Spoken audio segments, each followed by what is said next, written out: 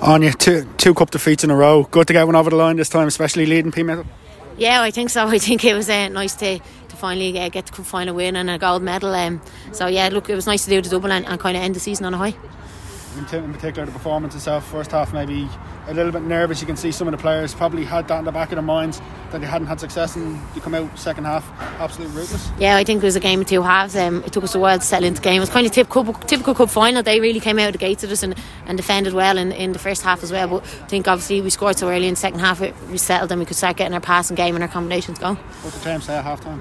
He just said just get our passing right, and that was it. And that we knew once we scored one goal we'd get 2 or 3 then.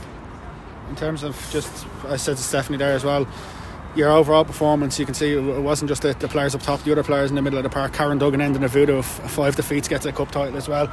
Like players like that who's been superb all season. Yeah, amazing. Like obviously Karen holds the fort there in midfield for us week in, week out, and probably the most consistent player in the league this season. So yeah, it's obviously great to finally get a gold medal, and the likes of Dervla Bruni, Claire Walsh, myself, we have quite a few silvers as well. So it's nice to finally get the cup final win.